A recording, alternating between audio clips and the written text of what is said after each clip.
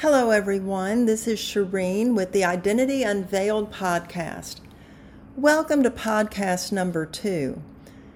Today's topic is going to be comparison.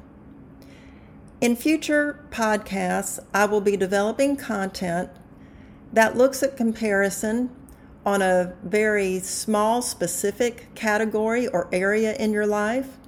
But just for today, I'm just going to introduce you to the concept of comparison, where it came from, and speaking broadly and generally about the topic. One of my favorite authors several years ago wrote a book, and I love these 2 sentences. He writes, "God designed us to delight in our actual lives." When I am growing toward the me I want to be, I am being freed from the me I pretend to be. Now let's think about those 2 sentences. First of all, on a scale of 1 to 5, would you say that you actually delight in your actual life? With 1 being not at all to 5 being delighting greatly? Where would you fall in that Likert scale? I hope the answer is a 5, but I think it warrants the question, well, why isn't it a 5? Why isn't it higher?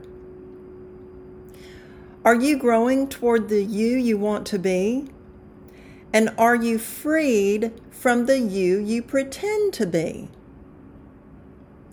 Well, that would assume that you're projecting an image, you are working some impression management into your life.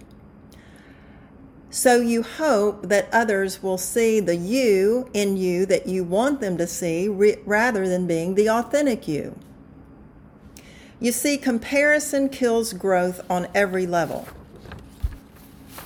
In 1954, Dr. Leon Festinger developed what is now known as social comparison theory. And yes, it is just that, it is a theory. But here's what he asserted in that area of counseling.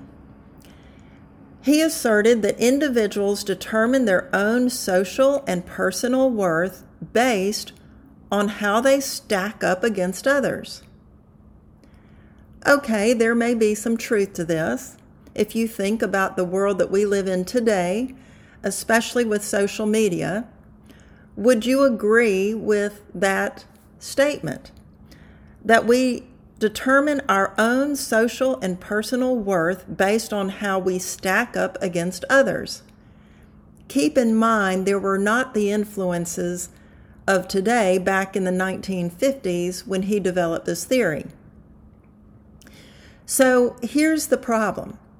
We can evaluate our looks, our weight, our accomplishments, our intelligence, our successes, how we parent, how our kids turn out, what our husbands are like, what our family life is like, by comparing it with others.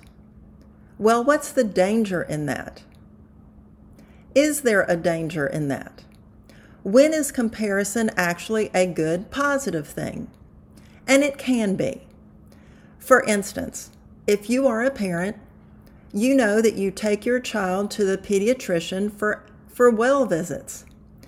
Comparison can be a good thing because in this setting, in this environment, the doctor is looking to compare your child with a healthy range.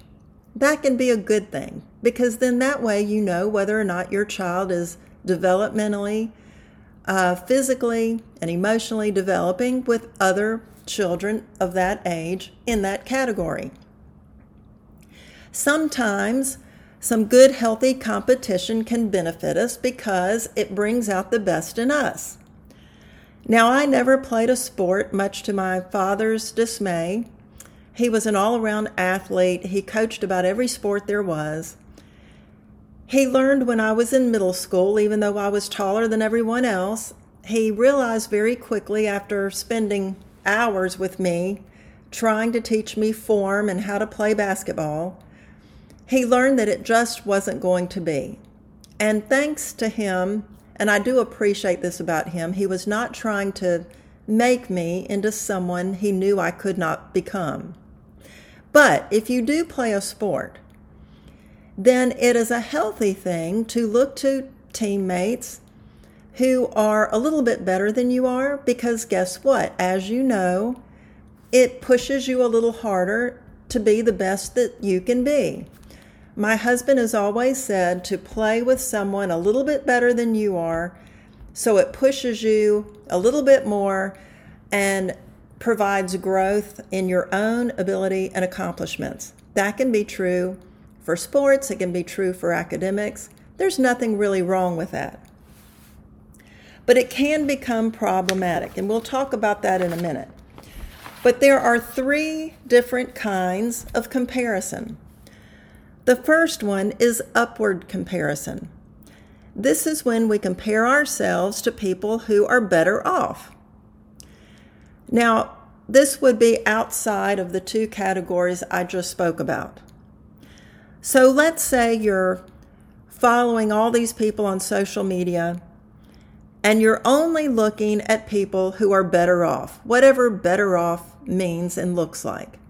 That could mean with money, with clothes, with body image, whatever that means. If you're only comparing yourself with those who are better off, the problem with this is it can lead to envy. Then the second kind of comparison is lateral comparison. This is when we just look at the people who are actually on the same level we are. Well, this could be in a suburban neighborhood. We're looking to our neighbors. Well, what's their life like that? Like mine? Is it like, are we living the same life, or are they looking a little bit better, living in the suburbs or in a community?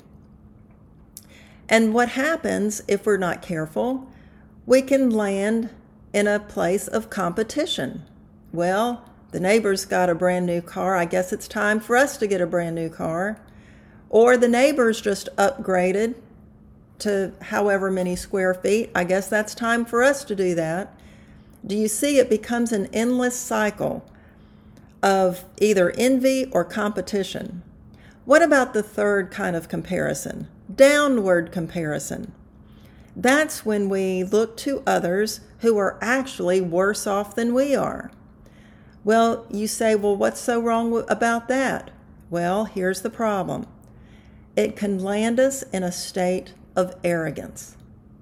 So see, whether we are looking upward, whether we're looking horizontally at just a lateral comparison, or we're looking downward, we can land in places of envy, competition, and arrogance. It's not a good, healthy place to be. Dr. Festinger said that most people practice what he called the principle of slight upward comparison. But the problem with that is if we are chronically comparing ourselves with those who are just a little bit better off than we are. Furthermore, when we make this internal comparison, we tend to either subconsciously or consciously develop a label for ourselves. Well, the labels are either winner or loser, and they can become labels of worth and identity. Well, that can be a problem too. So how do we combat this? Once again, comparison can be good if it's just a simple benchmark of our own self-improvement. And this is self-assessment, to become a better version of ourselves. That's okay. But here's when it becomes a problem. Well, first of all, does it expose your own vulnerabilities? Does it expose what you are actually insecure about? Because if it does, then it can lead to anger, shame, and like I've already stated, envy. Or if you're doing the downward comparison, Well, it can actually artificially boost your ego, which again, that's not healthy either. So when we compare up rather than comparing down, Psychology Today has said that this is what we call in counseling positional bias. Now, the problem is the fascination with celebrity culture or these influencers on social media that results in our own endless potential comparison. Because keep in mind that these influencers have, I love this, I read this on the internet recently, but I loved how they worded it, carefully manicured social media feeds. Keep in mind that these people who are influencers and are perhaps verified on Facebook or Twitter and have thousands of followers, they have carefully manicured social media feeds. They are projecting an image that they want you to see, which may or may not be in fact reality. We know that social media plays into anxiety and depression. In fact, terms have been coined for this phenomenon. Facebook depression, that term has actually been around for a while now. So we know that in today's culture, especially the American culture, this can be a real problem. So what we're going to do is in the next podcast, I will be talking about the very things we can implement in our lives, and I'll be speaking specifically about how I turned that big ship of comparison around and started going in another direction in my own life. Remember, you are God's masterpiece. That means you are one of a kind. Your physical being is a one-of-a-kind creation. Your life is a one-of-a-kind creation.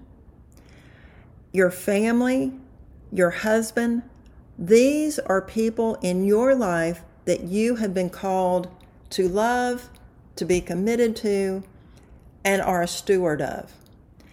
And we can't really steward accurately or properly or healthy if we are in a state of comparison. So join me next time with Shireen Gentry, the Identity Unveiled podcast, as I speak about how to combat and challenge comparison. Until then, keep hope alive and know who you are and whose you are.